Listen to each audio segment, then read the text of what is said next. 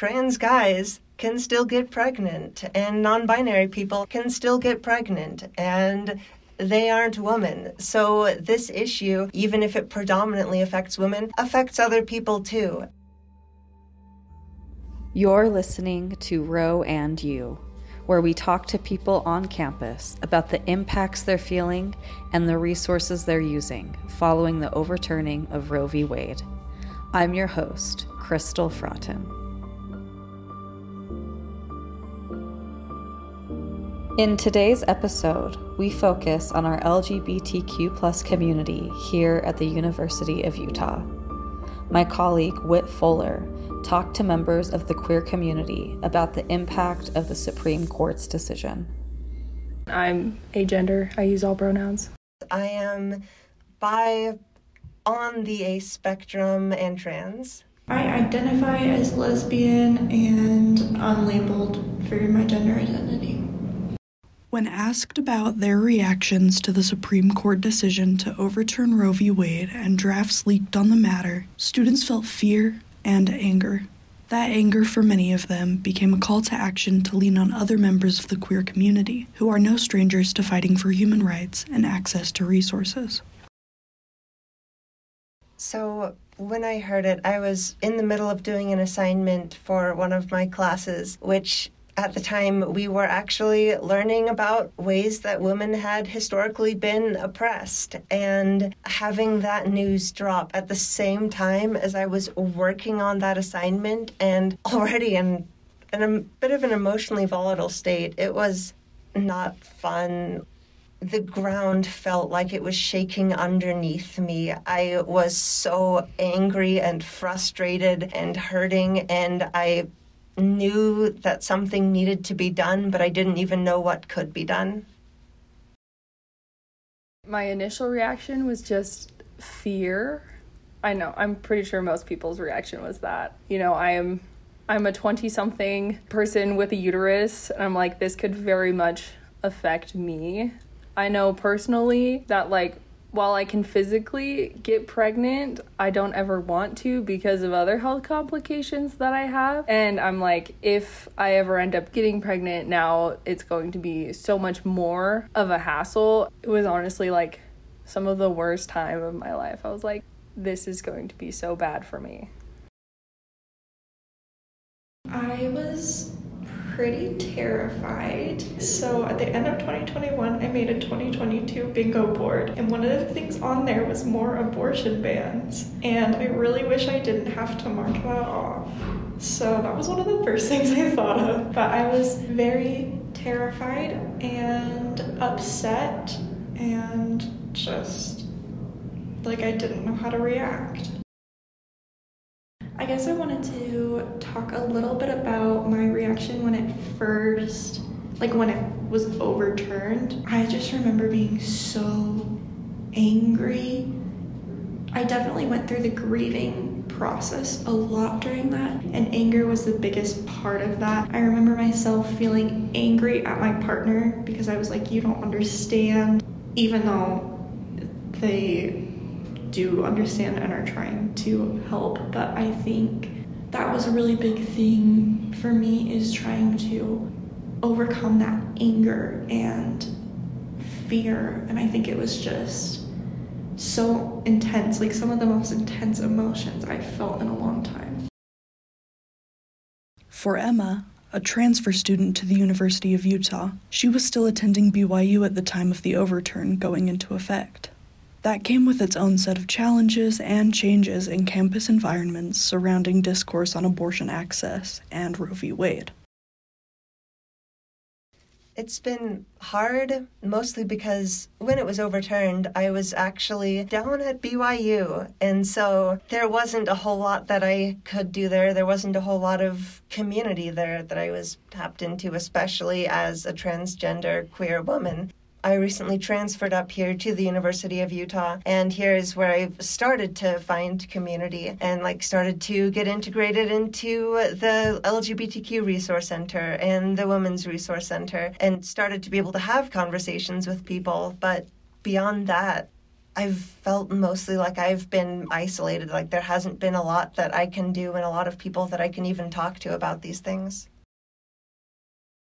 Well, I mean, here it's like there are resources. There is conversation. Like at BYU, it just never even came up. And when it did come up, when someone did try to talk about these things, it was always sort of politely shuffled to the side to focus on other things or to frame it in a context more LDS church-centered in line with their narrative. And so the difference is that there's actually a conversation here, that there's actually people talking about this as if it is a problem because it is a problem.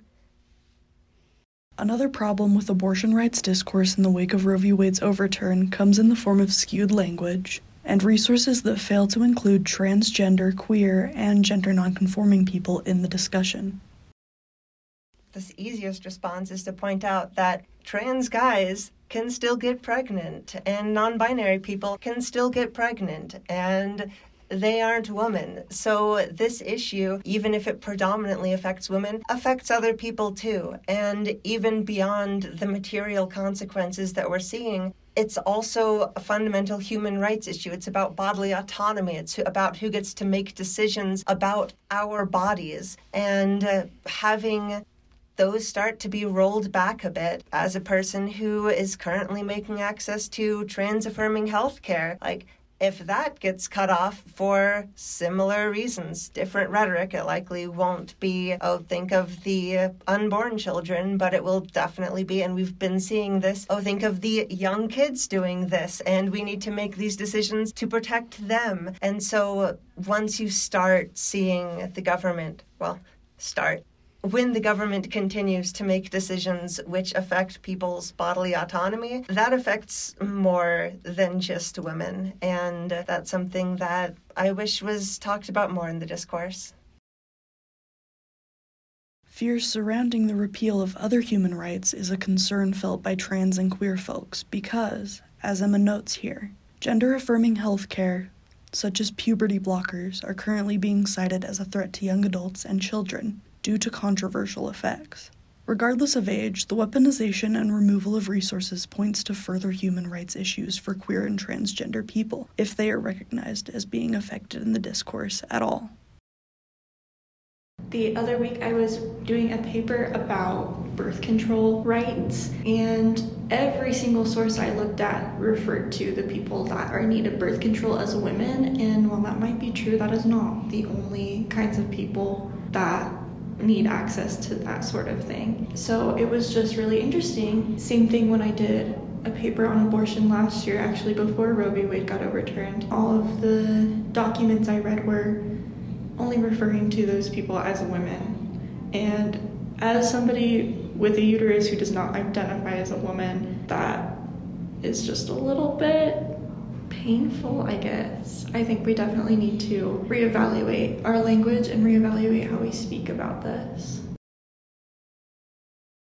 While issues concerning reproductive rights and abortion access often fail to highlight or even recognize the lived experiences of queer and trans people, some resources, such as Planned Parenthood, counseling centers on campus, the LGBT Resource Center, and the Women's Resource Center, have started to make a conscious effort to normalize the use of preferred names in addition to legal names, and have started asking people for their pronouns.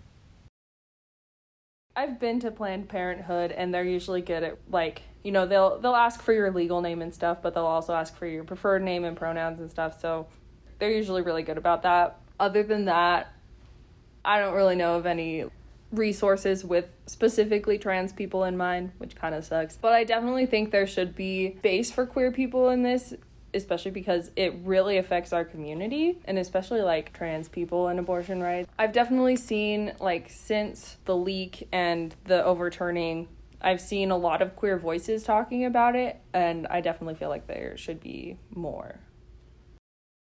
Queer voices aren't absent from the issue, though. Historically, queer voices haven't been absent from many human rights issues. Queer people stood up during the civil rights movement. A Latina trans woman threw the first bottle during the Stonewall riots for LGBTQ rights. Queer people generally have a history of standing up for other communities in times of need. Even if it's not necessarily queer people being affected by this, I think there's a big voice of support from the queer community. It reminds me of during like the civil rights movement, even like white women that had felt, I don't know, like discrimination for their identities were willing to step up and help, because I think we know what it feels like to be discriminated against. So it's very easy for us to feel that empathy and show support. And I think anyone who is supportive should be able to have a voice in this. Lauren, a lesbian person labeled as female at birth, described additional fears they experienced surrounding their partner who was assigned male at birth in the wake of the overturn. They also pointed to fears of losing other human rights affecting the queer community, such as marriage equality and access to gender-affirming healthcare. I'm dating somebody who was assigned male at birth, and I was assigned female at birth, so that's a little terrifying, especially living in an area where the right to an abortion is not protected. I know a lot of other queer people kind of feel the same way and know people who are at risk for that. And definitely, I feel like there's a lot of rumors about this is just the beginning, and that they might look at more things surrounding like gay marriage and gender identity and healthcare and all sorts of things like that. And it's really scary for the future just because so many people are losing rights. Emma voices similar concerns.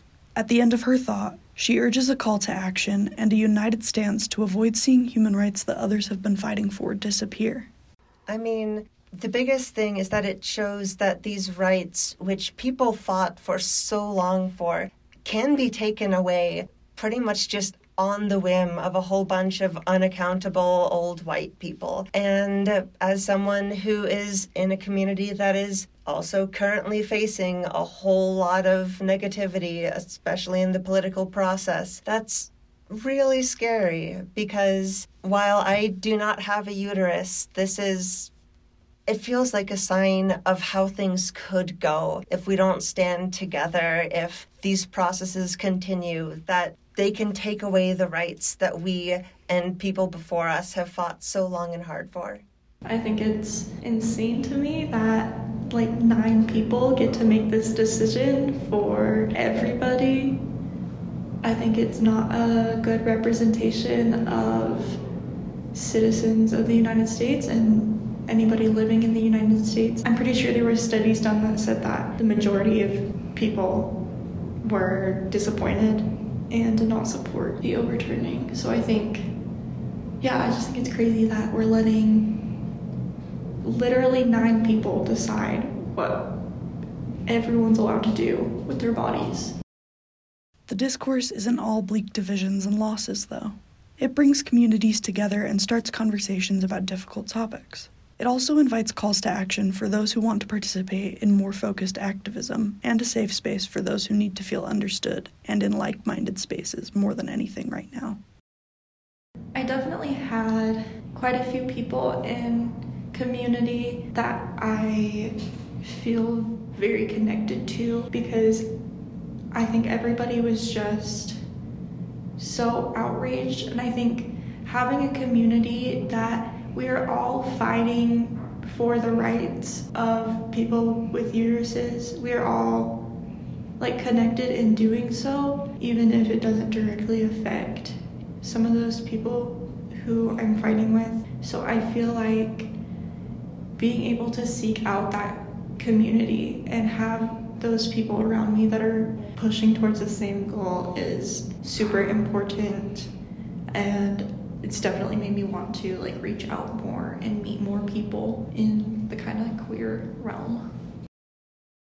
Chip offered perhaps the most simple and touching bit of advice. Listening to people who are affected by the overturn or grappling with its effects is the most important way to show support.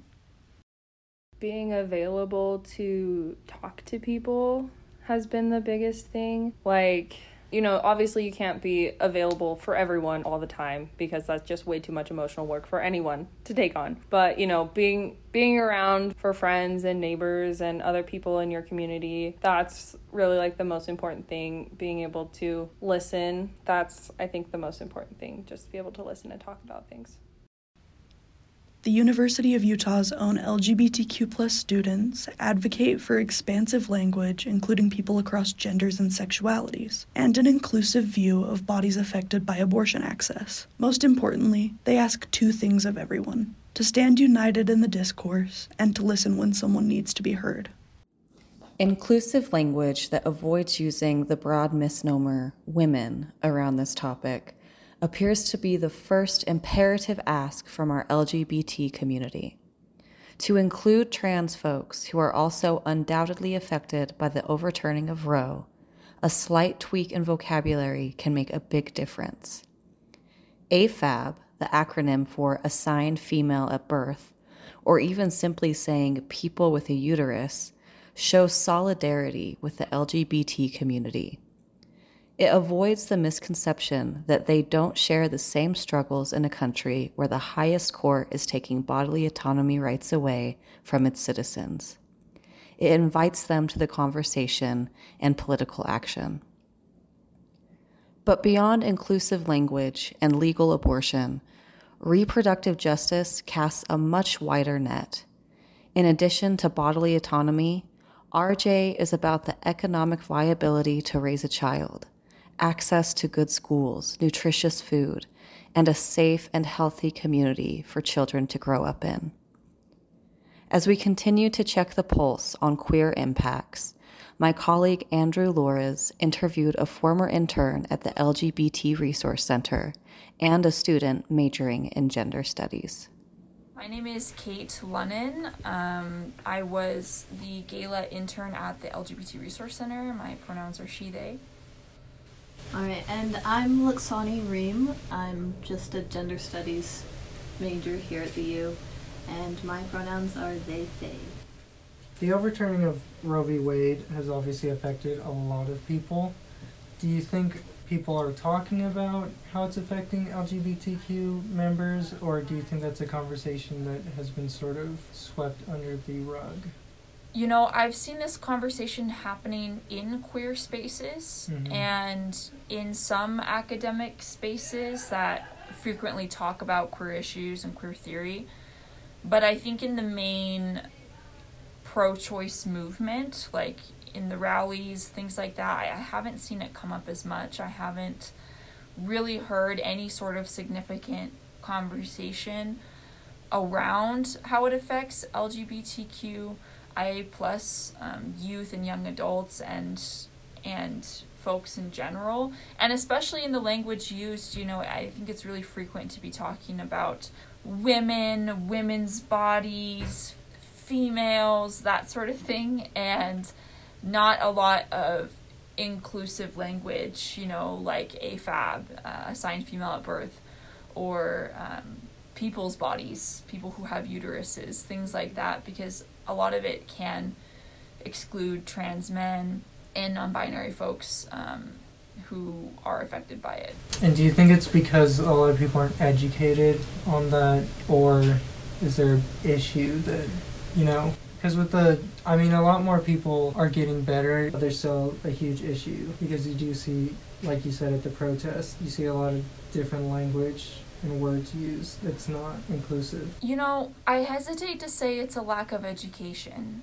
I do think that people know that trans men exist. I do think people know that non-binary folks exist. I think people know that intersex folks exist as well. I think that for so many people, these issues aren't at the forefront of their mind. They don't have to think about it daily, like how a trans man has to think about his uterus daily, or how a gender non-conforming presenting person like myself has to think about how other people view me and what other people think about me.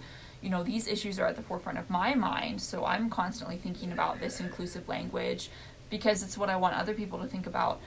But I think for other folks, for people who are cis, they don't necessarily have, they have this luxury, they have this privilege of not having to think about it. And I think that the more that we can make this issue personal for the cis people in the pro-choice movement, then the easier and the more natural it will be for them to include trans folks, non-binary folks, intersex folks into the conversation. And do you feel like in these spaces, such as the protests and the conversations, do you feel like LGBTQ plus people have been given a voice to talk, or no? I've gone to one rally for it.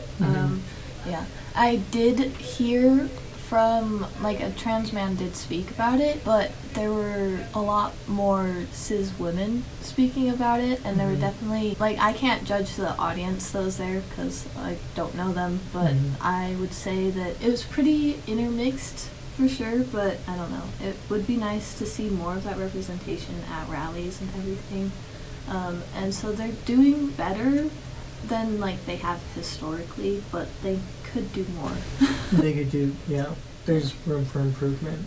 And another thing to consider is also, like, who has the ability to come to these rallies and who has the ability to be out and outspoken in these types of situations. You know, when you look at the pro-choice movement, a lot of it is cis white women, and that's because trans folks, particularly trans folks of color, black women of color, black men of color, have traditionally faced a lot more opposition and threat of violence or persecution in some way for being out, for being outspoken as well. You know, we ask about, oh, like, we want more representation, or why aren't we seeing these people at our rallies and things like that. We have to consider, you know, who are we asking about availability for the rallies? Like, how are we promoting the rallies? Who's making the decisions about where the rallies happen and at what time they're occurring? And, you know, how are we doing outreach to those communities, like the queer communities and our communities of color, to, like, make sure that they're represented? Because really the people that are going to deal with the most repercussions with the overturning of Roe v. Wade are those who already have the least access and are already more vulnerable. My next question was going to be to ask, how do we make these rallies more inclusive? Yeah, as a follow-up to that, you know, making sure that we have a diverse group of people making the decisions and part of the planning process. And it's not that there aren't trans people that would be interested in helping with these rallies. It might be that they don't know about it. It might be that they are working full-time and, you know, need a little bit more flexibility, or, you know, things like that. And I'm not a rally organizer or anything like that, but I think that the wider our net is, like, the more willing we are to accept criticism and different ideas and different planning procedures and processes, the better the better we're going to be at getting more people to come and to attend and things like that. But it's also not just about the rallies. You know, there's all this hype around going to the Capitol and waving your sign, and that's great and all. It's good to have that community, but there are many, many people who will never be able to make it to the rally because of work or because of children, you know, any type of situation. And so it's not just about that. You know, there's a great platform on social media where people can get connected. And even further, you know, there's more, like, smaller events, like, throughout the year, things like that, and just having conversations, you know, like how we're having right now, is a great way to get involved in the movement. So I think the less we make it about, you know, you have to be at the rally to be a part of this movement or to be a part of this resistance, that's going to ostracize a lot of people who aren't able to make it, or who weren't told about it, or it didn't reach them. You know, we need to be inclusive of people participating in whatever way that they're able to participate, including people who are incarcerated, for instance, people who are extremely vulnerable to these new types of legislation that's going to restrict their access, because anything that's restricted for us is going to be restricted tenfold for people who are incarcerated and not in control of any of their decisions. So how do we include them in the conversation, and not including these requirements to show up and be in person? The great thing about the pandemic is we have many ways of connecting with our community, and as long as we don't restrict ourselves, really the sky's the limit. And for a little bit of a basic question, just to give an overview, how is the overturning of Roe v. Wade affecting LGBTQ plus community members? I would say it would affect them in the same way it would affect any cis or straight woman. It's just that they have less access because they are queer. And because they are queer, they have a lot of other shit to deal with. And so that restricts their access. And if they did have better access, it would be the same. Do you think even if they got the access that there's still sort of a public persecution, just fear that you would have? Like, if a trans man did have the access, do you think he would still use it or be too scared to use it just because of the public perception? I'm not sure about that, but at least knowing that the access is available would be good. But especially here in Utah, it's hard to be out especially anywhere outside of Salt Lake City. It's even harder to get access outside of Salt Lake City to anything for queer people. And the thing about access is that there's so many different factors that go into someone being able to access healthcare in general, right? We have race, we have class, we have, social economic standing, that type of thing. So, and the thing about the queer community is that they are everywhere in all of those different categories, all of those different identities. There are people who are white and queer and very wealthy and will still always have access to healthcare because of that wealth privilege, right? There's also queers who are white and who are living in poverty and will be greatly impacted by this, not just because of the stigma, but also because they don't have the financial means to access healthcare the way that wealthy people do. And then we have black queers, black trans queers as well, who will have an added difficulty accessing healthcare because of racial medicalization tactics, as well as the queer stigma. And then you factor in class and all of these different identities, and the queer community is amongst all of them. So any identity or community that is going to be negatively affected by the overturning of Roe v. Wade, it's an added factor to add the stigma in of queerness and for our LGBTQIA identifying folks. But then you also have to think about this beyond just accessing healthcare. Like, this decision to overturn Roe v. Wade is a huge impact on the queer community, because this is a step towards, legalizing a certain kind of body, adding regulations on a body. Anytime the government decides that they want to choose how people change their body or affect their body, things like that, they are defining what is right and what is wrong. And for the queer community, that's very scary, especially for trans folks. It's no accident that the overturning of Roe v. Wade is happening in the midst of so many bills and so much legislation targeting trans girls in schools. It's all part of the same movement, the same idea that we should allow countless white men to decide what makes a woman or what makes a girl or what makes a person, for that matter, and what they should do with that body that they have. And this is a long history of the government doing that to black women with forced sterilization and constantly creating regulations that always make it easier for white women to have babies than for black women. So, this greatly impacts the queer community, because it's not only making it more difficult for them to access healthcare, but also adding on to this long history of the government trying to control AFAB bodies. And it makes us concerned for what the future is. Like, how do we continue to protect these rights that we've had for such a long time? And, now that Roe v. Wade has been overturned, it sort of opens the door for the Supreme Court and other forms of government to go after some of these long-held rights. It also opens the door for the Supreme Court to go after Obergefell v. Hodges, and that's been a very big fear in the queer community, because if they can overturn one decision, what other ones can they overturn?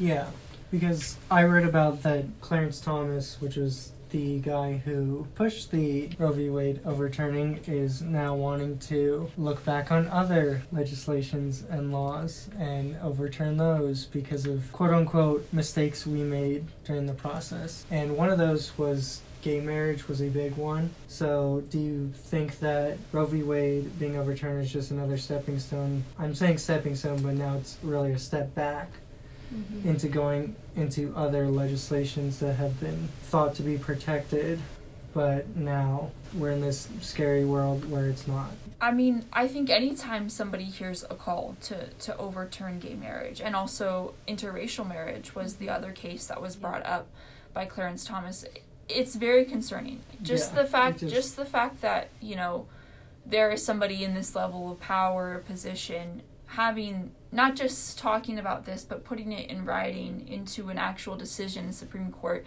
of course it gives pause. Of course it gives fear. And I think that fear and that worry is important because, you know, it's important for us to be aware of any type of aggression or any type of possible threat of attack that might come against our community or other communities that are a part of our movements and things like that. And so I think that's important. I think it's also important to recognize the many, many ways in which we can combat this and the many, many ways in which people are already doing this, particularly with how we're combating things with abortion and with making sure that people can still have access to it regardless of the Supreme Court decision, fighting this in the courts and legally. I know the ACLU is like mounting cases against different laws that have been passed here in Utah, specifically related to the trans girls in sports here in Utah, and then also with the Utah abortion trigger laws, things like that. There are ways that we can combat it. But I do think that fear is universal, and it is something that is hopefully driving people to build even more community and to keep aware of what is happening in the legislature, both federally and in the state. So for people who think that there's nothing we can do about it, what can we do about it? I mean, obviously we're in, right now as this is being recorded, we're just past the election day stuff and voting. So obviously one of the main ones is to get out there and vote. Yeah, absolutely. Is there anything else that you can say that can reassure people a little bit? Well, you're right. As we're recording this, we've just witnessed an absolute demolition of the quote-unquote red wave. The red tide, the red tsunami promised turned out to be not much more than a ripple, really. Democrats have absolutely overperformed in almost every district and sector than what they were expected to perform. And abortion was on the ballot in, I want to say, 5 different states. And each time, abortion or reproductive rights in general, reproductive justice triumphed. Whether it was voting down an oppressive amendment or whether it was supporting codifying Roe v. Wade into the state constitution, it succeeded.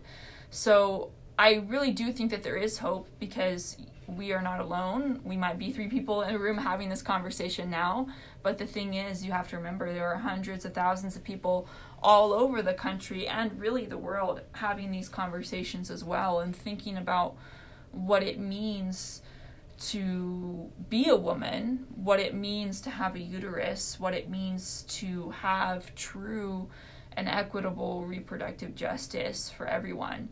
And so I think the hope is, or I guess the call to action is to build those community connections, to find people and to talk to people and have these conversations, not just with people that you know or people that you feel comfortable around, but with everybody that you can, reaching out to diverse communities and putting yourself out of your comfort zone when you're able to have these conversations with family members, classmates, professors even. I think that being here at a university is a great opportunity for that because we are able to use our academic study and knowledge to really further our own ability to articulate cases like this and to articulate our own feelings and opinions on this issue so that we can better share them and better listen to other people's articulations as well. And before going into the Resource Center itself, have you two had any experiences at the university where Roe v. Wade has come up, especially in queer spaces or around the queer community? I personally haven't, besides like my project that I made, which I shared with my whole class, but specifically a small group of people. But other than that, I haven't. But I'm also I'm a sophomore. It's my second year, and I'm just getting into like joining the community. So, yeah. Yeah, absolutely. I think that the conversations are becoming more widespread, and in some ways it's good that we're meeting a little bit more as people become more comfortable in the pandemic situation to have meetings and conversations like this, specifically in academic settings. In the gender studies program, this is a pretty common topic for us to look over, like inequities in healthcare, between men and women, and for non-binary folks as well. I'm in an Intro to Feminist Theory course where we've talked a lot about the overturning of Roe v. Wade and how it impacts many different groups of people, but also looked at how even in a world where we had Roe v. Wade, how there were so many inequities on getting access to this and what communities were having difficulties with it. So I do think the conversations are happening on campus. I can't speak for folks who are in STEM fields as well,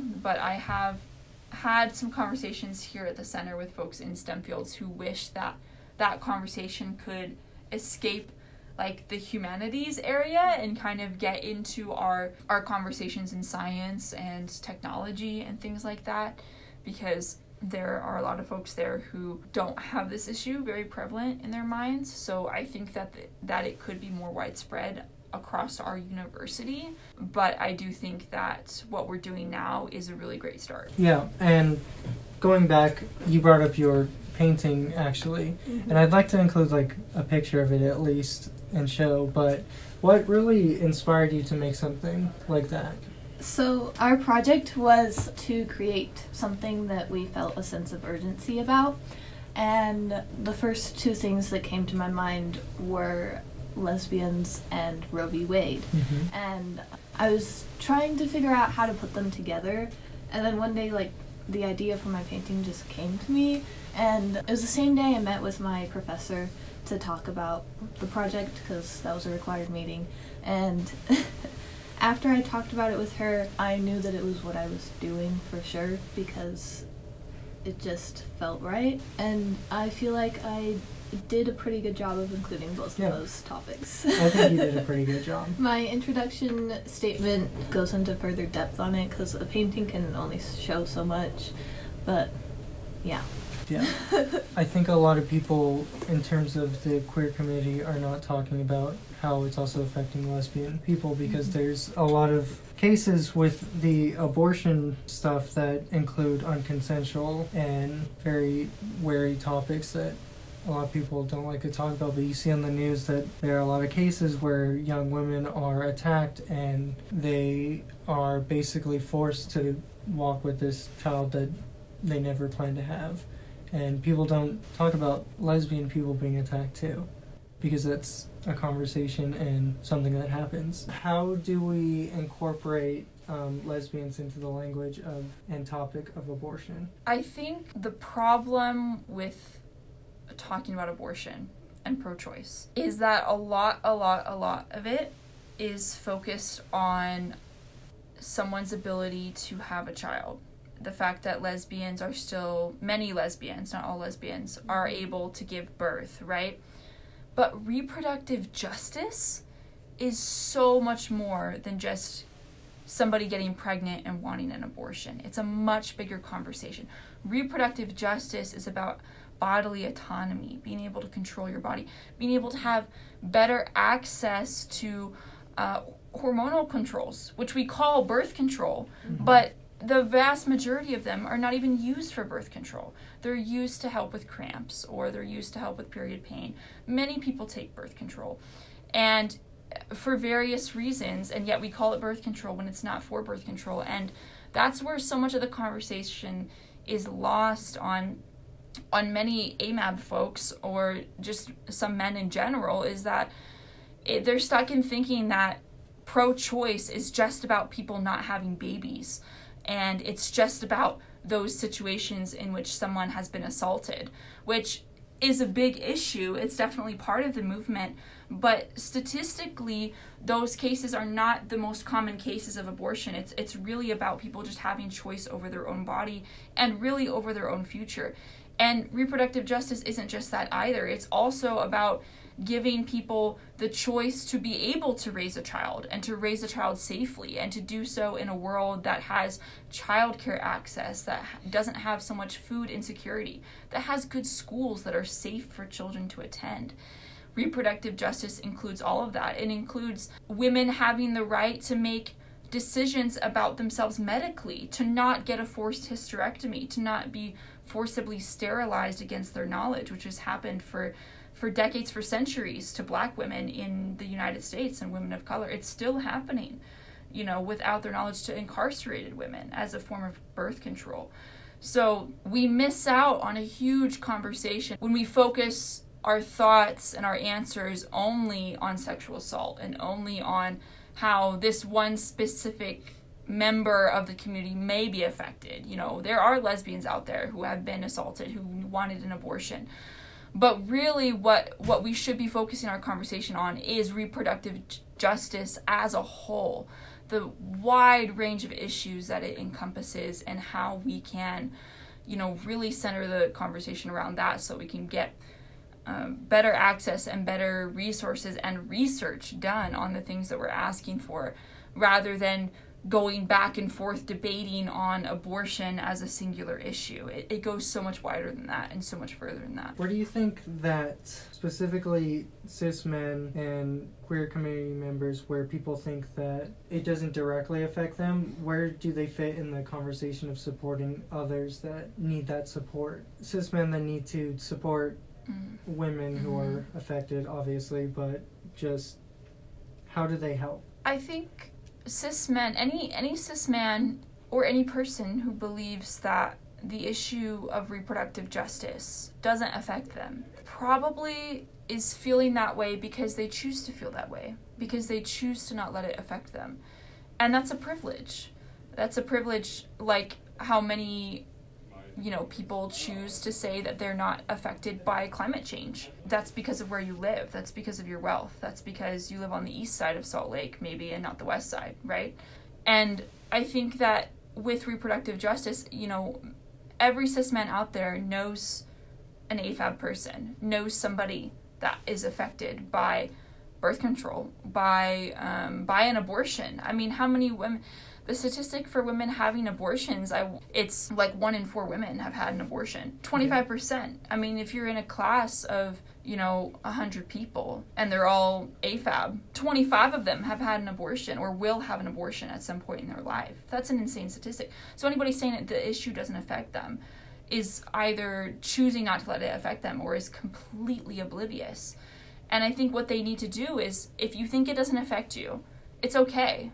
Because as of right now, it hasn't maybe inconvenienced you that you know of, but ask your sister, ask your mother, ask your brother, ask them, when was it that you realized that reproductive justice was important to you? Or when was it, if it is important to you, or when was it that you were first intruded upon by a cis man, by a man, by anybody, right? When was it that you realized that you didn't have full control over your body? Ask them about their period. What is it like to get cramps every single month? And, what are the side effects of birth control, being on the pill? So, especially cis men who have partners who are AFAB, it's really, really important that they connect with the people that they love and be empathetic and make it a personal issue for them. Because when you make it a personal issue to you, when somebody you love, you realize they're being hurt by this, that's when you can become an activist. That's when you can become somebody who can be a voice for the community and to help uplift the voices of the community towards change. So not only connect with others, but to educate yourself. So education is super important for people.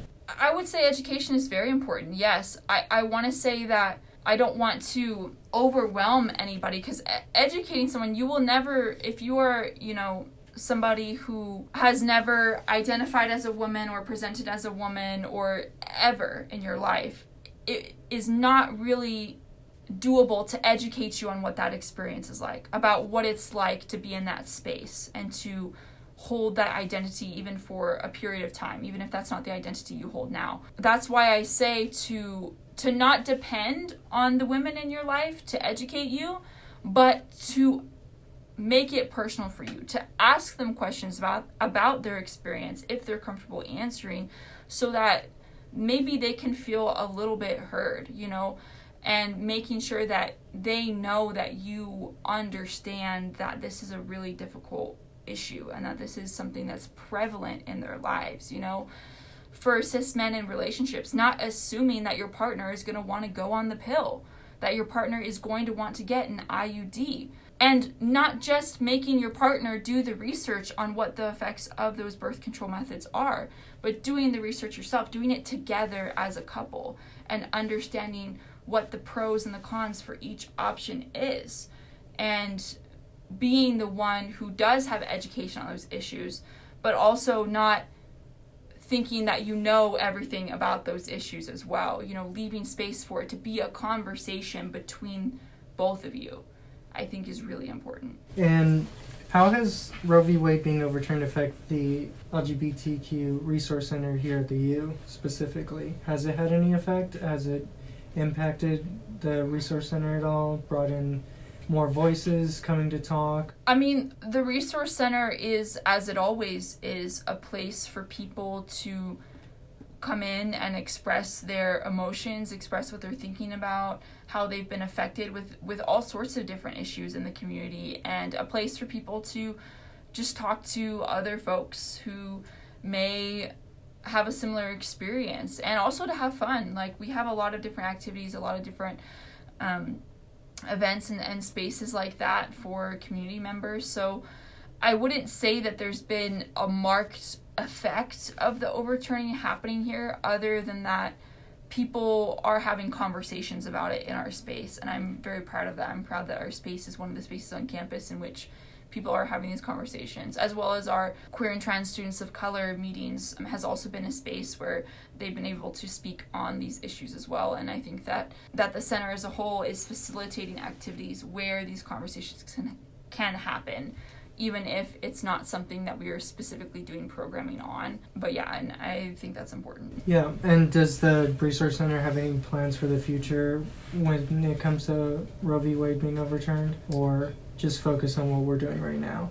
Like I said, I am a former staff member, and my role with the center was specifically as an intern who planned the gala, our annual fundraiser. Yeah. So I'm not actually part of the planning for future events. We do have Trans Day of Remembrance that's coming up, that we'll be having an event / vigil for Trans Day of Remembrance / Trans Day of Resilience, which again is a part of the reproductive justice conversation, because much of the violence against trans folks is against trans women, who, even if they aren't impacted, depending on where they are at, they may or may not be impacted by issues such as abortion, but are impacted in those holistic issues of reproductive justice that I was talking about earlier. But I don't know of any events specifically talking about pro-choice as the headliner. And lastly, obviously this includes the Resource Center, but do you have any offerings of where queer people can go for somewhat reassurance on the Roe v. Wade, and what they can do to further improve and help fix this whole thing? For questions about access and things like that, if they're looking to access medical care, it'd be great to reach out to Planned Parenthood.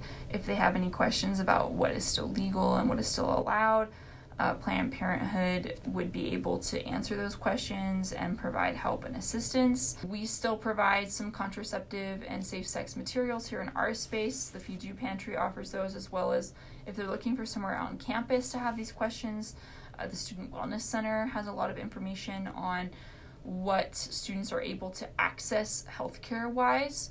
If they're looking for a space to find community and to simply talk about these issues or vent about these issues, again, our center, the Women's Resource Center, is a good space to go to.